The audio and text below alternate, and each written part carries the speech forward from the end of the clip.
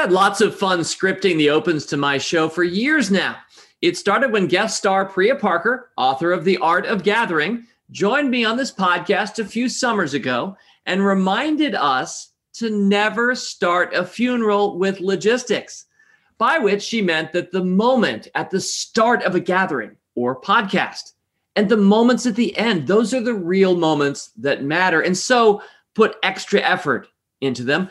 And don't tell the people gathered at a memorial service at its very start, don't lead off with someone left their lights on in level 2 of the parking garage and their license plate is blah, blah, blah. Don't do that. You lose such a key opportunity.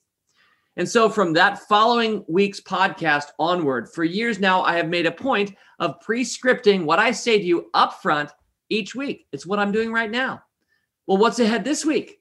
I don't know that this week's topic needs any further introduction than just its name, Bitcoin. Only on this week's Rule Breaker Investing. It's the Rule Breaker Investing Podcast with Motley Fool co-founder David Gardner. Welcome back to Rule Breaker Investing. You know, thinking back to that Priya Parker interview, I'm reminded 1 week after we just brought you Blast from the Past, that was a wonderful blast from the past. And in fact, I highly recommend Googling Rule Breaker Investing Art of Gathering and going back and listening to that blast from the past if you hadn't previously encountered it. Anyway, that was then, and this is now. I am delighted this week to be joined by two of my favorite people helping me and you think about the future and maybe how it informs the present that we are all living through. And if we're talking about the present of Bitcoin and the many things tied to it today, the sky-high price that it has achieved in the market's mind in recent weeks and months, and all of the implications of that, I'm delighted to be joined this week by my longtime friend, Jim Surowiecki, and my longtime coworker, Aaron Bush. They are my two guest stars to discuss Bitcoin with you this week. Jim is the author of the book, The Wisdom of Crowds. He writes a business column for Marker. He blogs at surowiecki.medium.com. Now, you may not know how to spell Surowiecki. I'm going to do it for you right now because I think Jim's worth reading. His last name is spelled S-U-R-O. That's the easy part. W-I-E-C-K-I. So SUROWIECKI.medium.com, where he blogs. He wrote for many years the financial page for The New Yorker. And in an earlier life, he was a Motley Fool employee helping us figure out the internet in early days. So longtime friend Jim Surowiecki joining my friend Aaron Bush. Aaron is at Aaron Bush 100 on Twitter. He is investor at large at the Motley Fool, where he's been an analyst and friend for years now. He's previously been on this podcast numerous times, winning the market cap game show or helping us understand, Bitcoin. He's also founder of his own research effort in the world of video games, and that's masterthemeta.com. So I wanted to get these introductions out of the way so we could start our conversation. I also want you to know, having already done this conversation, I'm taping this portion after it, that the sound quality at points is not up to snuff for this podcast for very understandable reason. We were not operating with our normal technology in place. Aaron himself in Texas. Anybody heard about the weather in Texas this week? His electricity came on literally 5 minutes before we started recording, which made it awfully helpful to do a podcast together.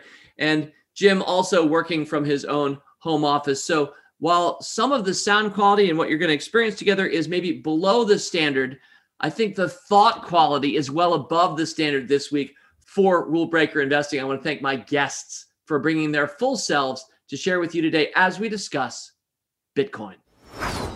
All right, Aaron, let's begin with you and the proverbial alien visiting from another planet question.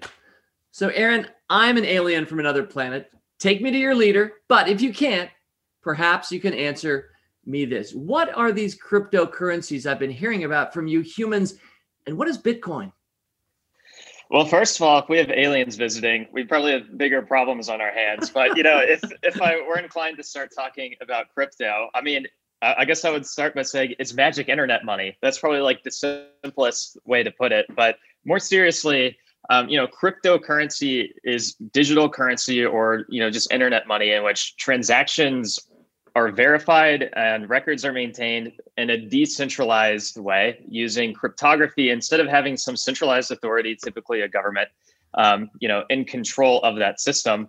And as we as a society become more digitally immersed, the ways that we make and store and use money become increasingly digital as well. And so cryptocurrency, which, on the internet is essentially programmable money. It's an evolution of money for our increasingly digital world. It can be designed and used in multiple kinds of ways. One kind of which is Bitcoin, which is, the first and largest cryptocurrency still. In its case, the currency part of cryptocurrency might sort of be a misnomer. Maybe we can talk a bit about that later. Okay. And maybe it's best compared to, something like digital gold with other long-term optionality. But of course, there are other types of cryptocurrency. Not everything works exactly like Bitcoin. And other cryptocurrencies might serve other purposes or act as foundational platforms that others can build apps and services on top of. I don't think we need to get too into the weeds on that right now, but generally that's how I think about what cryptocurrency is. Well, again, thank you as an alien to your planet. I want you to know, first of all, I come in peace. Please don't make the assumption that I'm coming after you or anything. But I did read some of your species history, and I understand that originally money was a form of receipt. It was basically grain stored in granaries in Sumer.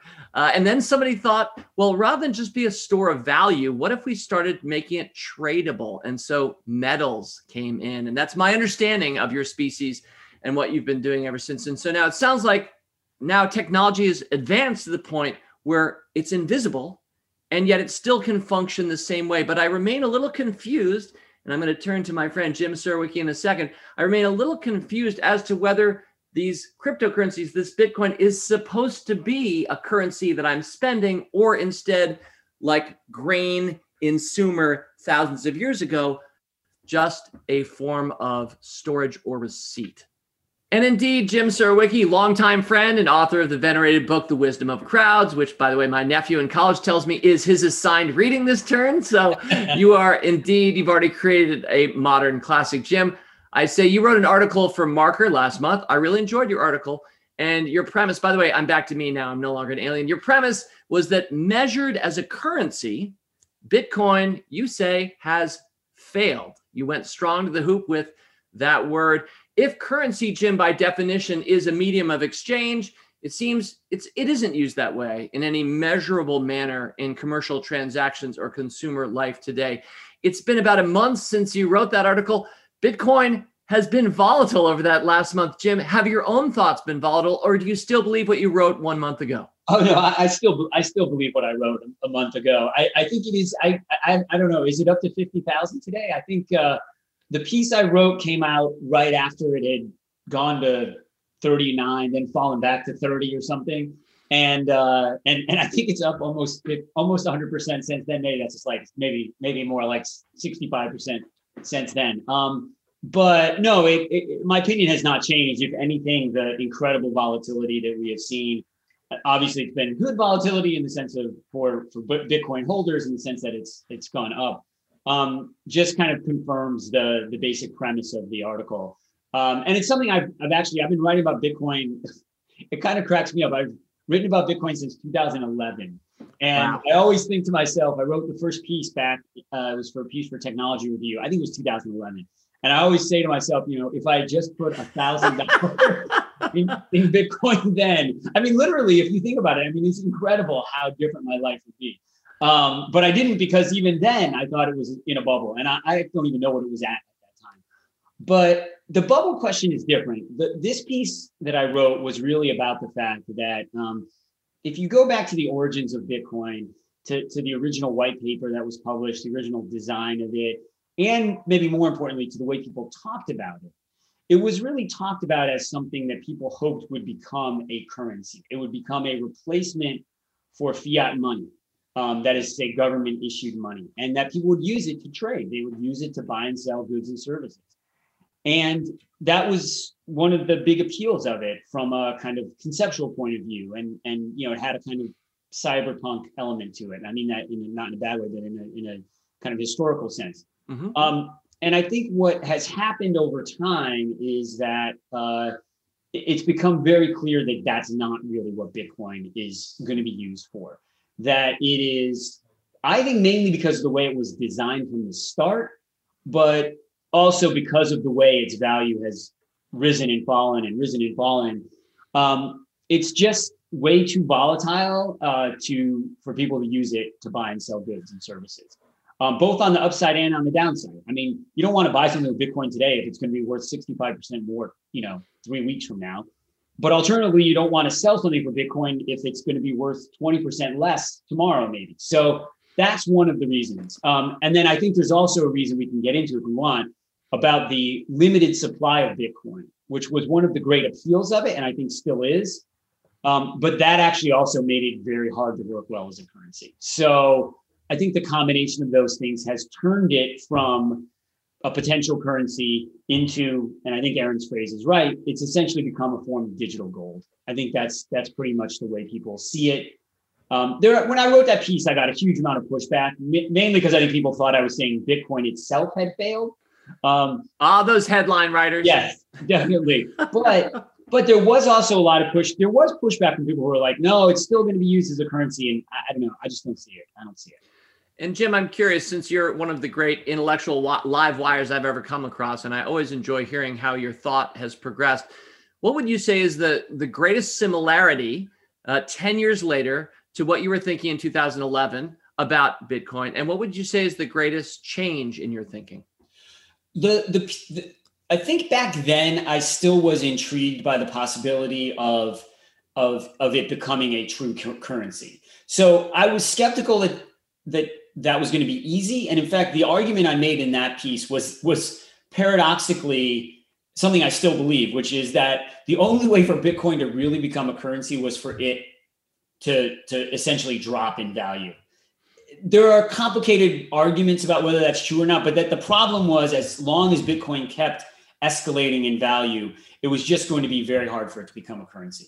So I think I still thought that was possible. I don't think that's possible or likely, at least anymore. In terms of the similarities, the basic similarity is that the design of Bitcoin, so there are a limited number of Bitcoins in 2140, I can never remember. It's going to reach its maximum number and no more Bitcoins will ever be issued. And I think that creates an incredible incentive for people to hoard it rather than to spend it. And so there are ways around that. People have tried to find ways around it. I think the core reality of Bitcoin is that. And so that's why I think it was always in some ways headed to where it is ended up. All right, let's do a quick numerical accounting. Aaron, I'm going to turn back to you now. History will show that the Rule Breaker Investing Podcast last invited you on to talk about this subject on December 6th, 2017. Now, that very week, Bitcoin would jump from $13,000 to $19,000 that week. 1 year later, it was at $3,200. Now, it wouldn't get back to $19,000 again until, wait for it, literally December 6th, 2020. That was exactly 3 years after I last had you on this podcast to talk about crypto. And of course, since then, it has now risen in just the last few months from around $19,000 to around $50,000, which is where it's priced today as we record the afternoon of February 16th, 2021. So Aaron, first of all, this means I have a penchant for having you on at times of extreme appreciation and pun intended, and where things are a year later can sometimes be very different. And yet that drop from 2017 to 18 of 19,000 back down to 3,000 seems possibly irrelevant now on the one hand, now with Bitcoin at 50,000, but it was even a great buy at 19,000. If we think about it, 3 years later, even at its peak, it's almost a three-bagger just over 3 years later. Aaron, I believe when we caught up on this a few years ago, you owned some Bitcoin? I still do. I don't think I have any. I've just been holding. I wish I bought more, right? At certain points, but I've still been holding. And it really is amazing to look back. I think on one hand, it was pretty bubbly at the time. Like I do remember, going to restaurants and listening to people overhearing conversations, they would talk about crypto. Even I sometimes would be in those restaurants talking about crypto. It was part of my job, and I would notice people listening in. So the tone of, just individual investors was very, very much driven by FOMO, fear of missing out at the time. And I think it showed, and the demand wasn't sustainable. But I think, over time we have seen that, there actually is something to this Bitcoin thing. And it is a situation where some people would say that, Bitcoin doesn't have any intrinsic value. But on the other hand, its value is believed into existence over time, and any type of value, or I would even say any type of stability, is an emergent property. And I think if you even look beyond just the 3 years ago that we talked about Bitcoin, you can almost see these cycles occur almost in a fractal like way. And when you zoom in, you almost see the same chart that you do when you zoom out. And these ups and downs have been recurring. So, looking forward, it wouldn't surprise me again, if we go through other dips. I don't know if we're there yet. And I don't think that, I do think that the volatility will continue, perhaps, for decades from now. It's kind of hard to say. But I think what we have seen since then is more people believing that value into existence, not just individual investors, but also institutions, now increasingly companies. So I do think the narrative has changed a little bit from now until then. Plus, just as cryptocurrency, that whole ecosystem has started to mature a little bit more. But it really is fascinating to look back and see how things have changed so quickly.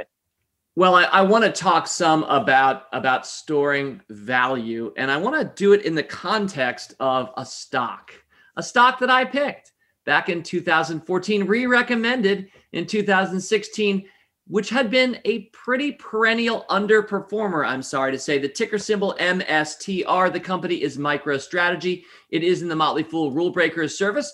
We had an unexceptional cost basis looked at from any eyes that were not in the last few months, of about $138 a share in 2014. It had gone up to $183 in 2016. So I kind of added to our winners, but then it went sideways. This business intelligence software company stock went sideways for years. Gentlemen, I know you're following this story, but many others aren't. MicroStrategy, not exactly a household name. And those two stock picks, well, the stock had kind of settled around 140 by last fall, i.e., I was down while the stock market had gone up over those 5 or 6 years. And now the stock has gone from about 140 to, I'm seeing it at 988 here as we talk on Tuesday afternoon. This company has gone ballistic. It is now a great winning stock pick for Motley Fool Rule Breaker members, showing patience. Now, why did this happen? Well, this business intelligence software company has a maverick founder, CEO, Michael Saylor, here in the greater DC area, kind of a well-known and an increasingly well-known guy. And he began to convert the balance sheet of his business intelligence software company, the cash, into Bitcoin starting kind of last summer. I saw him tweeting out some and just talking about the importance of crypto. And oh my gosh, if it isn't also the case, Jim Surowiecki, that I think the company has announced a secondary offering this week, I think even today, to issue more shares of MicroStrategy stock intended to be traded into Bitcoin itself. What is happening with MicroStrategy? Well, the funny thing I was thinking about as you were talking is I realized that I actually have no idea what MicroStrategy's business has actually done over the last 4 years. I remember Michael Saylor. Michael Saylor was a kind of high-profile figure at the tail end of the internet bubble. He was sort of, as you said, kind of a maverick. And there was a lot of buzz around him. And then MicroStrategy went down to, I can't imagine how low the stock got. But he kept the company in business. And so I have no idea what the actual business has done. What I know is what you said, that they invested in Bitcoin. They've made, I think as of today, they had made something like $2.5 billion on their investment in Bitcoin. So that's $2.5 billion. Yeah, well, and when you consider that the company's market cap as we speak is just shy of 10 billion, and you consider that it's up 6 times in a few months, you can see that they've made more money on their Bitcoin investment than the market cap of the company 4 months ago. Exactly. So that's been fascinating. And I think that there's no question that there has been, obviously to some degree, there's a fundamental response there. They're responding to fundamentals. If you assume that investing in Bitcoin can count as real money, because he hasn't converted it back into dollars, but let's assume that it is. So there has been a response to the fundamentals, but it's also true that Bitcoin has become a little bit of a magic word for investors, or speculators, depending on your perspective. I don't know if you remember, but there were those studies that were done of the late 1990s that showed that companies that just added .com to their name, even if they didn't really have much to do with it, got a bump automatically pretty much from investors, at least temporarily. And there's some of that. There's some sense of, if you talk about Bitcoin, and, some people have said the same thing is true of Tesla, that if a company just decided it was going to invest its corporate shares in Tesla, it would immediately get a steep rise. So there's some of that. What's fascinating is what he's done today is to say we're going to raise another 600 million and put more of it in. More of it, it's 50,000 now. They can obviously invest it when they want. But, I think that suggests that he's serious about this on some level. But it is a pretty extraordinary moment. There's nothing I can really think of that's similar to it in terms of companies, basically using their corporate cash in this way. It's a fascinating experiment. And I want to make it clear to everybody listening that I'm pretty neutral and just wanting to learn and to explore. And that's really I think that's the tenor of our conversation. From my standpoint, Aaron, this is a stock pick I made for Rule Breakers. It's a multiple recommendation for Rule Breaker members. We have been beneficiaries of this. Aaron Bush, you own some Bitcoin yourself. You are a beneficiary of this. Aaron, should I recommend selling MicroStrategy sometime the next month or so and cash in on our 8-bagger, or is this the start of something amazing? I think the way I would think about it is, should you sell MicroStrategy to buy Bitcoin? That's the question I would be asking. As for, whether in a vacuum, whether to buy or sell MicroStrategy, I'm honestly kind of torn on this too, because, on one level, it is it is a business that is, building technology and serving customers. But it's increasingly being hinged on Bitcoin. And it's strange. It's hard for me to wrap my mind around a business kind of being like this. But I kind of like the forward thinking about what Bitcoin could represent, and how they were able to get in early on it. And for me, as someone who's holding Bitcoin, I like to see that they are holding Bitcoin too. I don't know what I think about them, raising money to buy more Bitcoin and basically make themselves a Bitcoin proxy of some sort. That is strange to me. But as a whole, I'm intrigued by the experiment essentially that's going on over there. Aaron's point is actually interesting. In terms of why own MicroStrategy as opposed to why own Bitcoin. Because there is something a little odd about it. In a way, you could argue that what MicroStrategy is doing is a little bit like, what conglomerates did in the 70s when they would diversify away from their core businesses and buy, I can't remember, Gulf Oil or whoever it was bought, Montgomery Ward or something. And the argument against that from a corporate finance point of view is always like, investors can own Montgomery Ward if they want. Why should you buy it with investor money? It's actually an inefficient form of diversification. Investors can diversify on their own. And I think you could argue that here. Again, I say that as someone who knows nothing about what the status of MicroStrategy's actual underlying business. But you obviously thought it was good enough to tell people to invest in. So maybe that's a way to do it.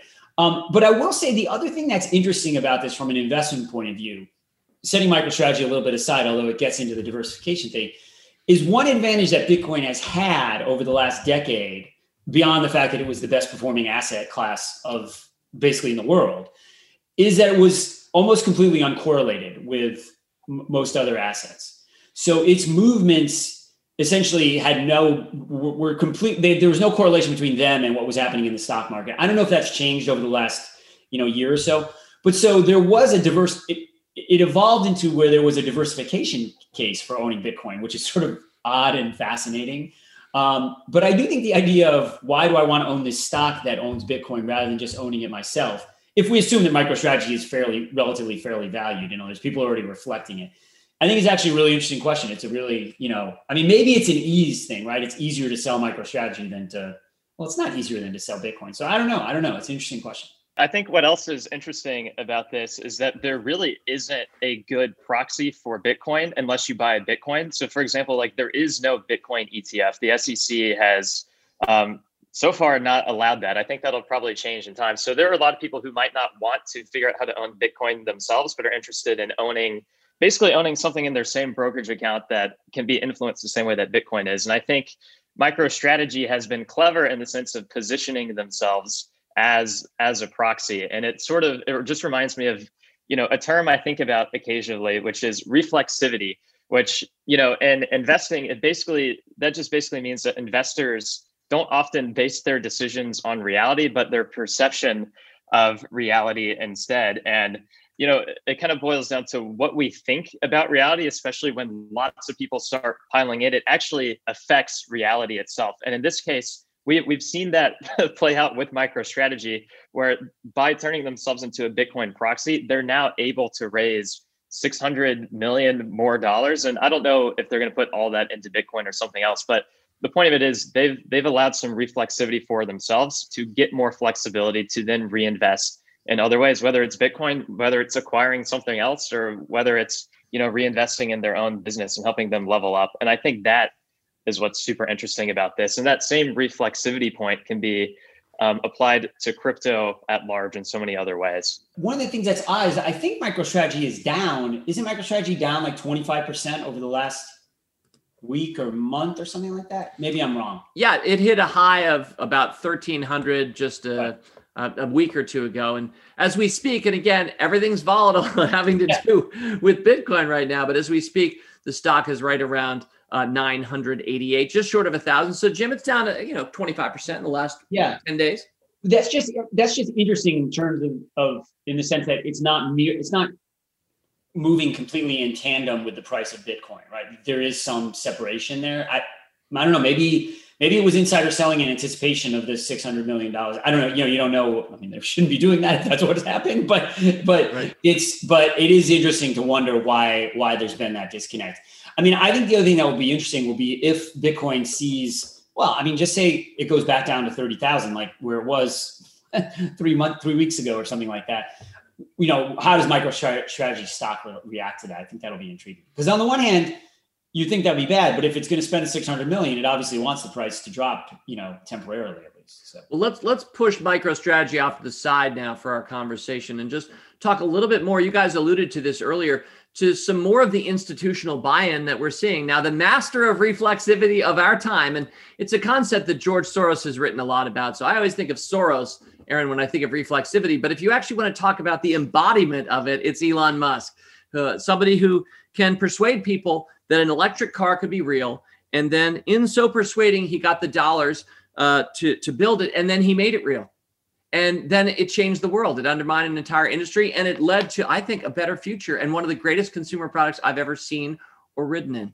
So that's reflexivity. That's the Velveteen Rabbit is loved into being. If you love it, it becomes real.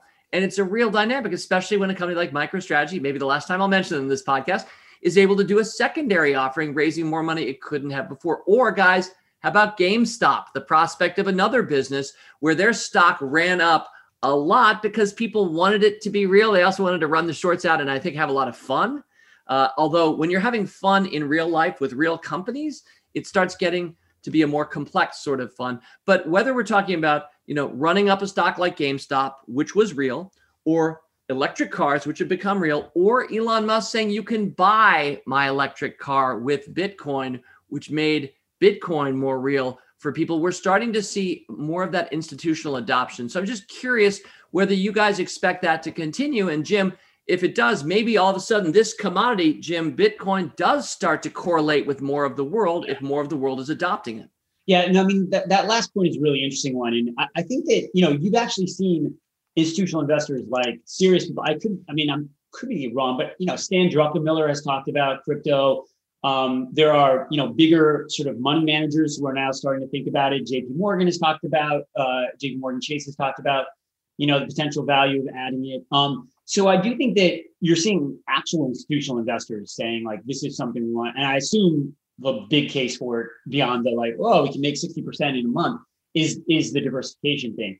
But the Elon Musk thing is fascinating because, I think there are a couple of things. One is, it was fascinating to me that he talked about you can use Bitcoin to buy a Tesla, when of course, my whole thing is no one's going to do it to use Bitcoin to buy a Tesla because no one wants to use it as a currency. But it still provides a kind of credibility for Bitcoin, right? And Musk also just, let's face it, he just has this kind of weird magic touch. It's not even clear to me at this point whether it's that people think Elon Musk knows where the future is going or whatever, or it's that people think everyone else thinks that Elon Musk knows where the future is going. So if I buy, I'm sure it's some weird mix of the two. It's logical, right? If you know everyone's going to run, you want to get there ahead of time. So that's it. But yeah, he has been, he's been a champion of the concept. And obviously he's also been the champion of, Aaron, I don't even know how to pronounce it. How do you pronounce, is it Dogecoin? How do you pronounce, is it Dogcoin? Is it Doge? I think it's Dogecoin. Yeah. Yeah. So Dogecoin, essentially a cryptocurrency invented even more than Bitcoin out of almost thin air, almost like I felt kind of like a joke when it happened. And you have, lots of people going out there and buying it and driving the price up, mainly because Elon Musk cracked a joke about it. I mean, that's maybe a slight exaggeration, but I'm not sure it's that much of one. So it's a fascinating investing phenomenon, but it's also a fascinating kind of cultural phenomenon, a fascinating phenomenon about reflexivity and about kind of collective behavior. And I think the GameStop thing was as well. And I can talk about that in a minute, but I don't know. I'd be interested in hearing Aaron's thoughts on Musk.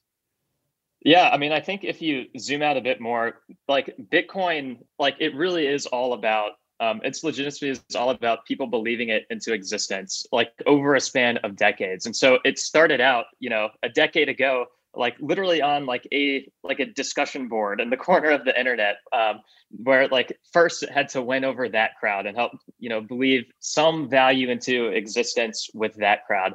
And then, it slowly emerged into, finding like-minded people who kind of believed in the ethos of what this cypherpunk community was trying to accomplish. And then slowly, that larger group believed more value into what Bitcoin was doing. And of course, along this whole way, what I was talking about earlier, like we still saw the boom and bust, like over this long period of time, slowly that group becomes larger. Then, you start to see they went over the first institutions. And now you're starting to see like the first funds or the first, money management shops or first even like crypto oriented funds, emerge that are trying to bring some legitimacy to investing in Bitcoin or, having it be some part of a portfolio as a whole. And then now we're at this new phase where we're starting to see, all right, more and more institutions are starting to believe in this thing. Now we're at the beginning of companies trying to jump on board. And I do think in the same way that you have cash and cash equivalents, more people might start to put, Bitcoin as a small part of, that equivalent part of their balance sheet. And we're still very early in that happening. And then after that, I think there still are, if this were a video game and Bitcoin were trying to level up, I think there are still probably, bigger bosses to overcome in terms of how do you now win over governments? Like who are you going to get on your side? How do you win over the masses? And I still think, I think it's right to think of Bitcoin more akin to digital gold, but because it is programmable money and there still are lots of communities and teams who are trying to build things on top of it, I do think that there probably is some optionality here to become slightly more than digital gold over time. I think that's TBD, but just that general trajectory of Bitcoin trying to level up and beat these bosses and win over new crowds, I think that is what happens. And we're still right in the middle of it because there's a long way left to go.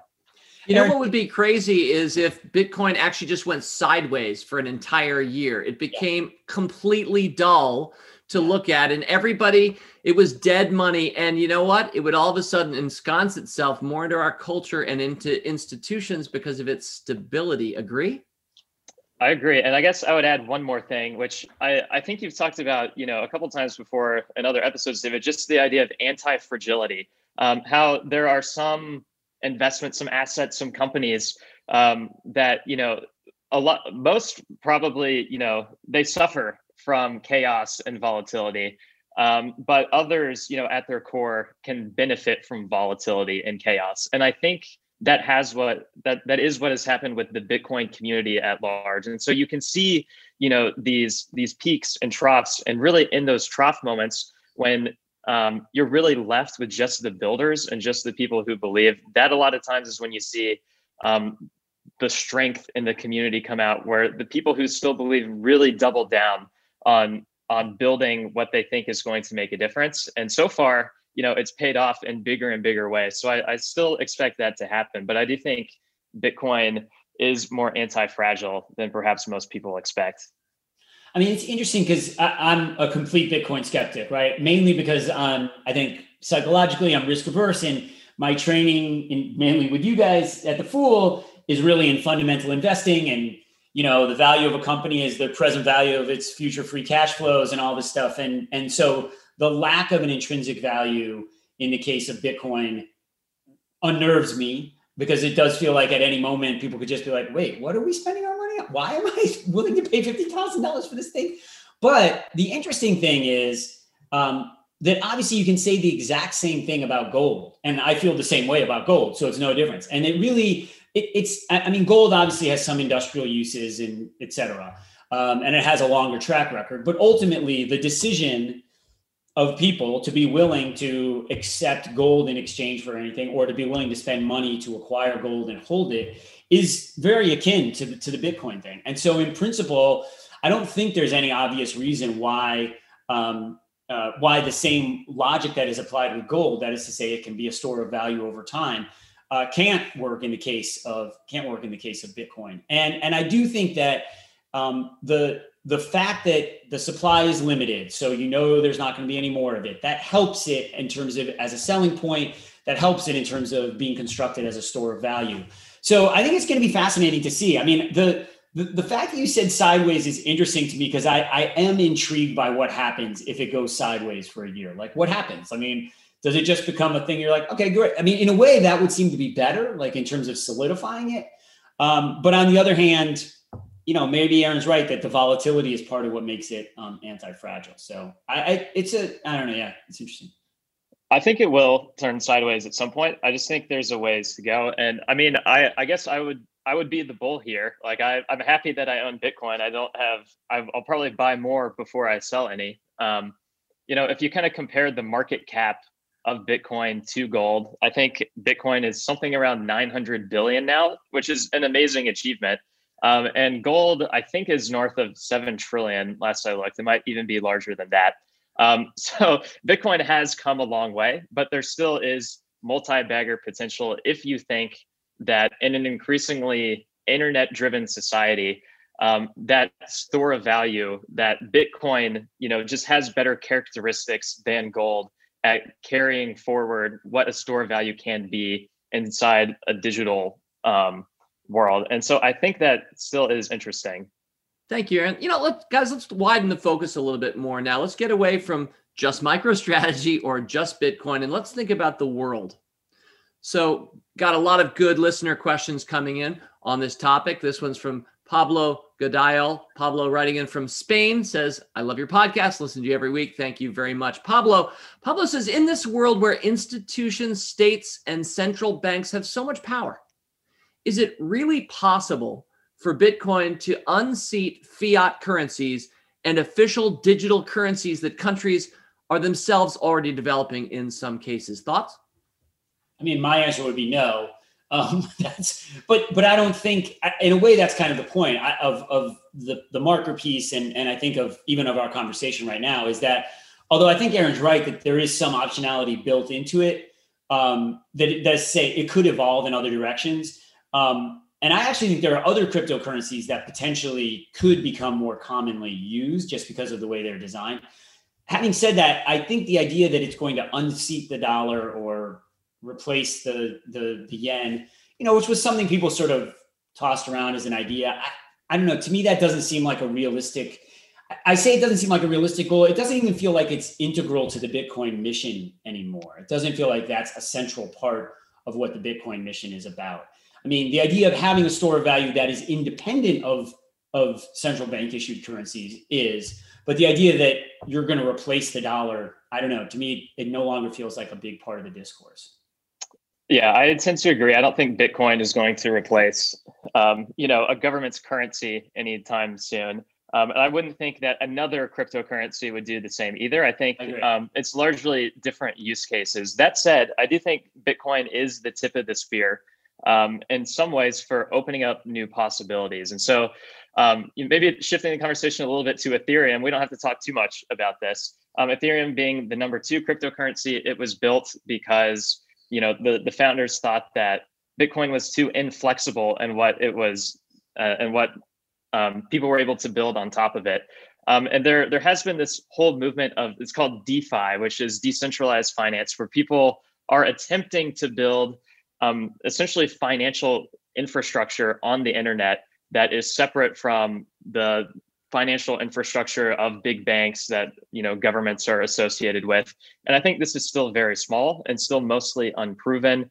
But I think that there are interesting things going on. And so I don't necessarily think that, anything going on here will replace the dollar, for example. But I do think that this whole digital world that's opening up is going to increasingly complement what is going on with how we think about currency today and how we use it. But I think again, we're just at the tip of the spear moment. So there still is a lot left to be built and proven out. The other thing I would say is I think one thing that's important to recognize is how much better the kind of financial system is for consumers today than it was even a decade ago, how much easier it is to transfer money at low cost. I mean, and I have no idea if crypto played any role in kind of pushing banks to do that stuff more quickly than they otherwise would have. But, if you think even in about 2010, what a pain it was to try to send, a money transfer or transfer money between accounts or whatever it is, it's so much easier, so much cheaper now. And so in that sense, you've actually seen sort of the traditional banks take on some of the characteristics of kind of a more, it's not exactly decentralized, but certainly a digital finance world. And I think obviously that's made it, easier to see why the dollar might still be around, because it's so much easier to do transactions in it than it used to be. But, we sort of, like most consumers, we take things for granted as soon as we get them. But I'm still amazed at using Zelle. It's like, wait, I can send money and it gets there and it costs me nothing. What? Like that wasn't true, even 10 years ago. So, but I think the different use case idea is exactly right for how people are going to use cryptocurrencies going forward. But yeah, replacing the dollar, I just don't see it. I was having fun online last night with friends playing a board game over the internet, and one of my friends pointed me to a news site. I should have researched this more, but we're having a spontaneous, fun conversation. So here I am. It's something like basketball cards. Like, you remember baseball cards? I know you remember baseball cards. So you're talking about that, yeah. This one is digital basketball cards, and it's not just a picture of an athlete like LeBron. It's actually a clip. It's like a video clip of an amazing dunk by LeBron, and these are being created instantaneously and then purchased by people, including my friend, who then hope to sell them to somebody else at a higher value as a new currency is created. Now, on the one hand, it looks a little silly. You're like, well, even basketball cards aren't that big a business today after decades. So why is this all of a sudden going to be big? But at the same time, I've seen other things pop up in my lifetime. I will say, as a Magic the Gathering card player of some vintage, I was buying cards to play with 30 years ago, and now they're actually worth a fair amount in the real world.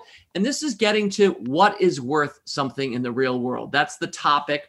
That's what I wanted to spend a few minutes on. So, I can play my Magic cards, or I can sell them to somebody else. They're playing in real world tournaments with sizable money purses internationally, right? So I can see the utility of that. I can see the utility of buying shares in a company. You're a part owner of that company. All of its assets, you own a small slice of. That's what we do as investors. Jim Surowiecki, you and I talked offline beforehand about GameStop and just the phenomenon of GameStop.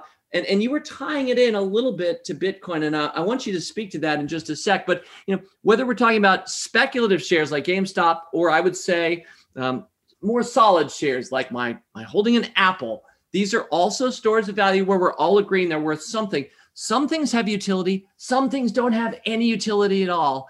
And Bitcoin, I think the big volatility is based on whether this actually has real world utility or not. And that feels like the speculation to me. So Magic cards, gold, Bitcoin, shares of stock, anything you or I want to put mutual value in and trade with each other, I guess can reflexively have value. I mean, so the basketball card thing is fascinating. I actually think the right analogy for the basketball card thing is probably art.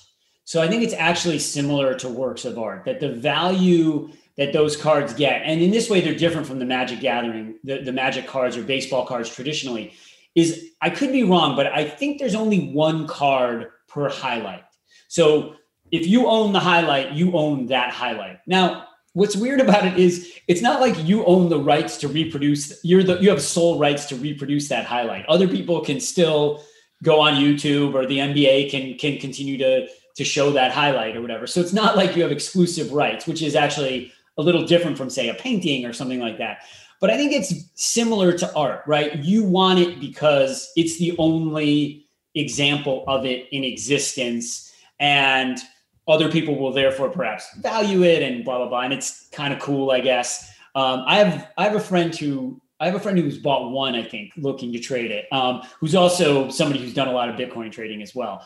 But it is sort of interesting because you can also see, even if you think about it in terms of art, you can think like, well, there would be certain highlights you might be willing to pay more for, like Vince Carter dunking over, what's his name, the French guy. I don't think the NBA has rights to that because that was an Olympics game, but it's the same idea. Like you would want to be, or LeBron's block in the finals. But I do think it's like art, and art clearly is a situation where value is constituted because we collectively decide it's worth something.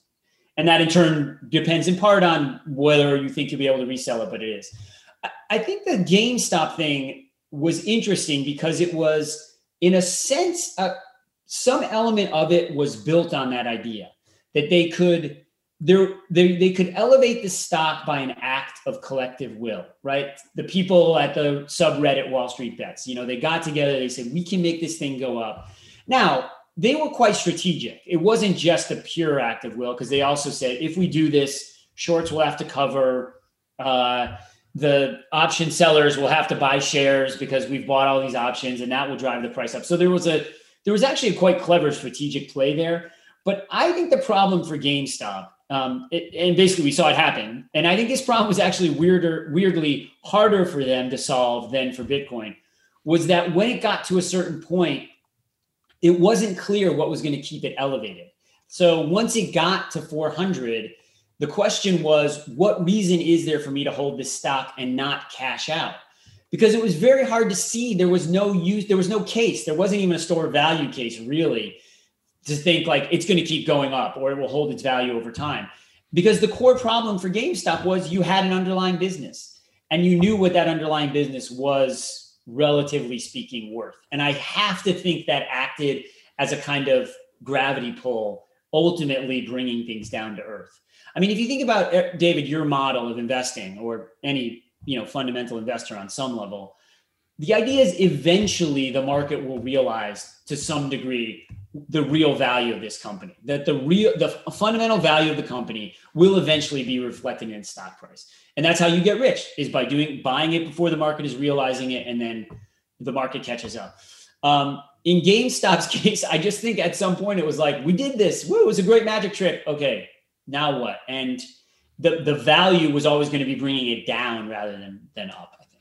And the fascinating comparison then, Jim, and to extend it back to Bitcoin, is GameStop, we can all kind of see the underlying business apart from the speculation in the shares. MicroStrategy, in a sense, we can look at the underlying business separate, but still tied to its balance sheet converted into Bitcoin.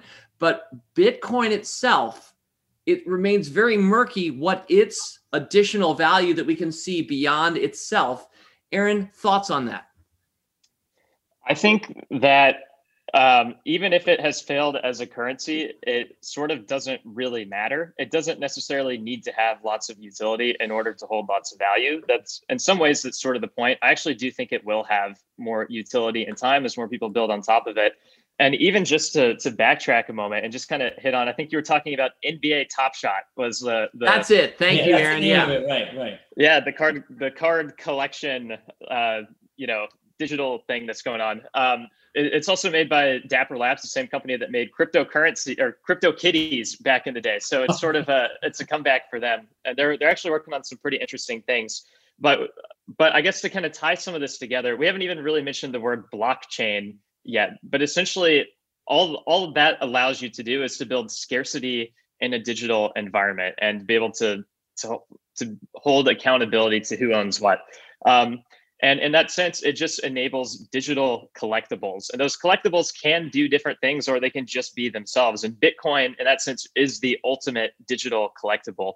But a lot of those other things that we mentioned, like NBA Top Shot or digital art, or I would even say, like, I kind of call this the avatar economy. Like, what if your card games that you were playing, you could actually own the cards and then be able to trade them and sell them as you see fit? I think that there's this giant wave that is going on right now, where it's just, what does a digital collectible mean now that we have new technology that can add scarcity to what people are allowed to truly own, and not, through a company like Activision Blizzard, but truly own themselves? How does that change the nature of digital art, of video games online, of all of these different industries? And I think right now, a lot of that is being built on platforms like Ethereum, and some people are building their own token systems and such too.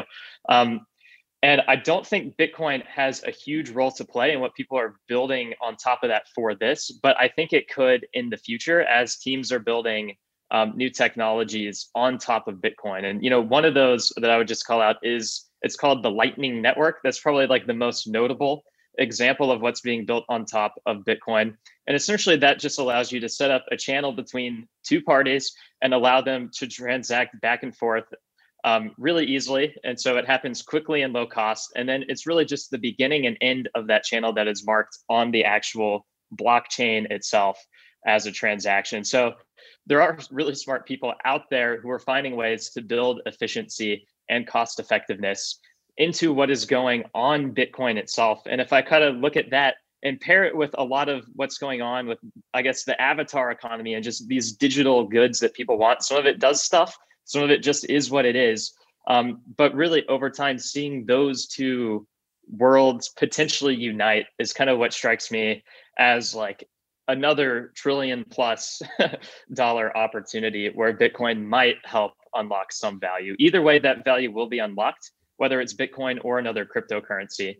But whether Bitcoin has a role to play in that is TBD, but I think I would bet on it over a long period of time. The one thing that's interesting to me is the idea that actually Bitcoin's relative lack of utility at the moment, let's say, or the fact that, let's put it differently, the fact that it's not obvious what Bitcoin's intrinsic value is actually in some ways makes it easier to kind of, to use Aaron's phrase, for it to be believed into existence, because it doesn't have that kind of thing pulling it down, which GameStop's, $200 million a quarter of losses were. It doesn't have that. So it actually in some ways makes it easier for people to say, look, this is what we have chosen to invest our money in. And to go back to the gold analogy, gold has certain utilities, but that is not why gold became as valuable as it became. It did not become as valuable as it did because of its industrial uses. It was, in a sense, a kind of collective act of maybe because it's beautiful or whatever it was initially. So I actually think there is a paradox that the relative lack of utility may be partly what's making it such a good store of value. Such a provocative point, Jim. Thank you for that. Actually, before we go to final statements, which we're about to go to, I would be so remiss if I have the Wisdom of Crowds author on and I don't ask him if he sees any wisdom in this particular crowd right now. Well, the Bitcoin crowd. It makes me incredibly nervous to see Bitcoin trading this high. On the other hand, I actually think in some sense, it really doesn't fit that well into a lot of the models in the wisdom of crowds or even the madness of crowds. So I was always interested in, what I'm really interested in is how do groups make good or bad decisions collectively, not by necessarily talking to each other, but the way they do in the stock market or the like. I do feel like Bitcoin, the core element of it is a little bit closer to a kind of decision to, in a sense, elevate this thing into being rather than a kind of classic judgment in the same way that you're going to decide about the value of Amazon stock or something like that. So, the part of the madness of crowds that I think you do see in Bitcoin is just the bubbliness that sends it up to 50 when everyone decides that they need to do it, and then it drops back down.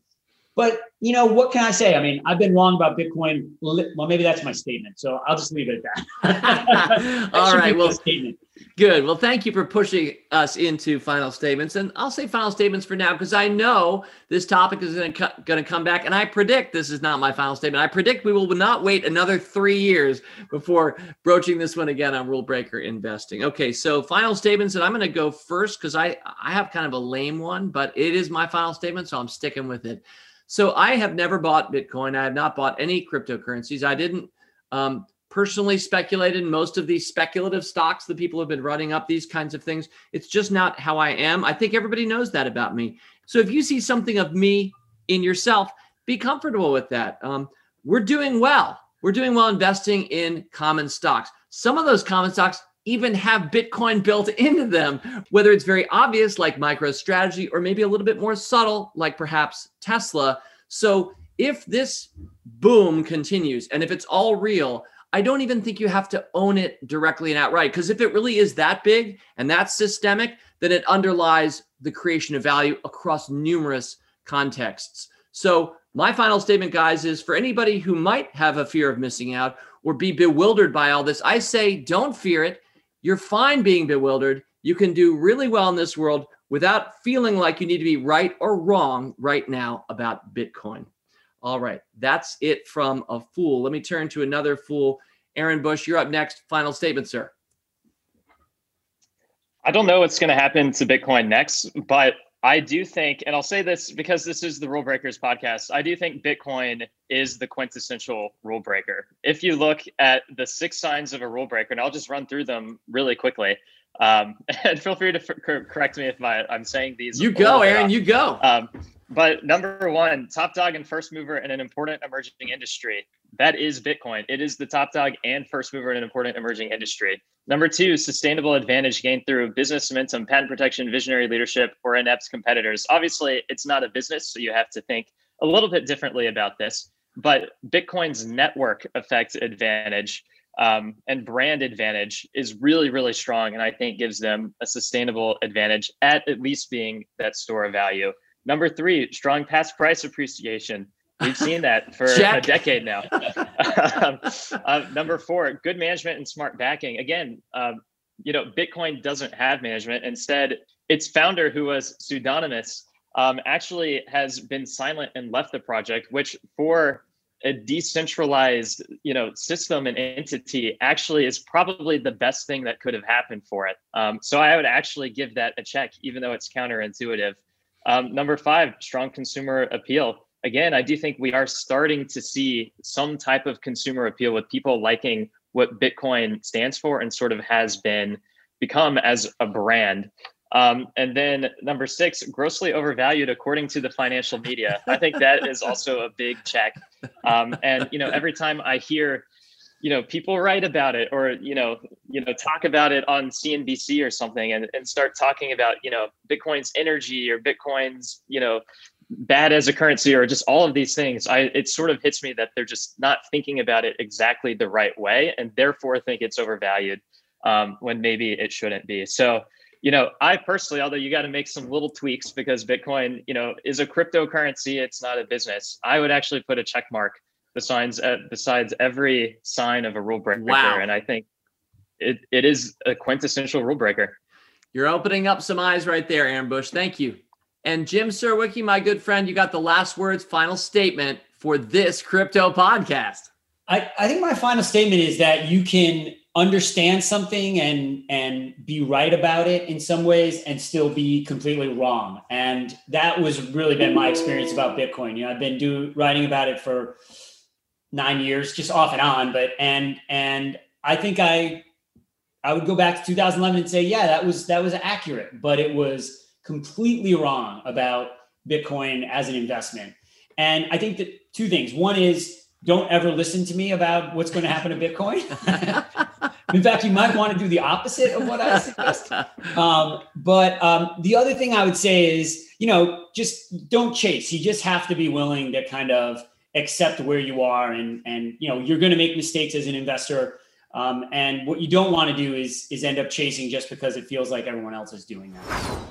And that's where we left it. Again, thank you to Jim Surowiecki and to Aaron Bush. I really love both of their final statements. And my hope for this podcast, I think, was fulfilled. It was to get you and me selfishly me too, to get us to think smarter about the world. In this case, the world of Bitcoin and cryptocurrencies, the world that we're living into as we watch the volatility of a very disruptive potential rule breaker in the form of Bitcoin. So the past at this point is but prologue. Even this present is prologue. Let's see what happens going forward. Speaking of going forward, next week is your Rule Breaker Investing Mailbag. Yep, it's the final Wednesday of, in this case, February 2021. If you found yourself interested, provoked, or inspired by anything that you heard, not just in this week's podcast, but by my Blast from the Past Volume 5 last week, or the touch-off to this month, Horse of a Different Color, that would be the joy I had having my friend Rainer Knizia, the famous German board game designer, join us in the first week of this month. Well, I'd love to hear from you. The email address is rbi@fool.com. We read every note sent to us. Because many notes are sent to us, we can't share them all, but I always try to give you the best. In the meantime, I hope you have a great week. Fool on. As always, people on this program may have interest in the stocks they talk about, and the Motley Fool may have formal recommendations for or against, so don't buy or sell stocks based solely on what you hear. Learn more about rule breaker investing at rbi.fool.com.